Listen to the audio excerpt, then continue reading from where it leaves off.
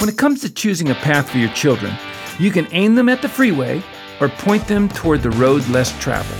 Here's Dr. Tim Kimmel with a Family Matters Minute. Because the freeway to success is easier to quantify and requires far less from parents from a faith perspective, many parents prefer to take the shortcut. And let's face it, success does offer some nice amenities for your kids, if you're willing to confine their rewards to the narrow options of what Earth has to offer.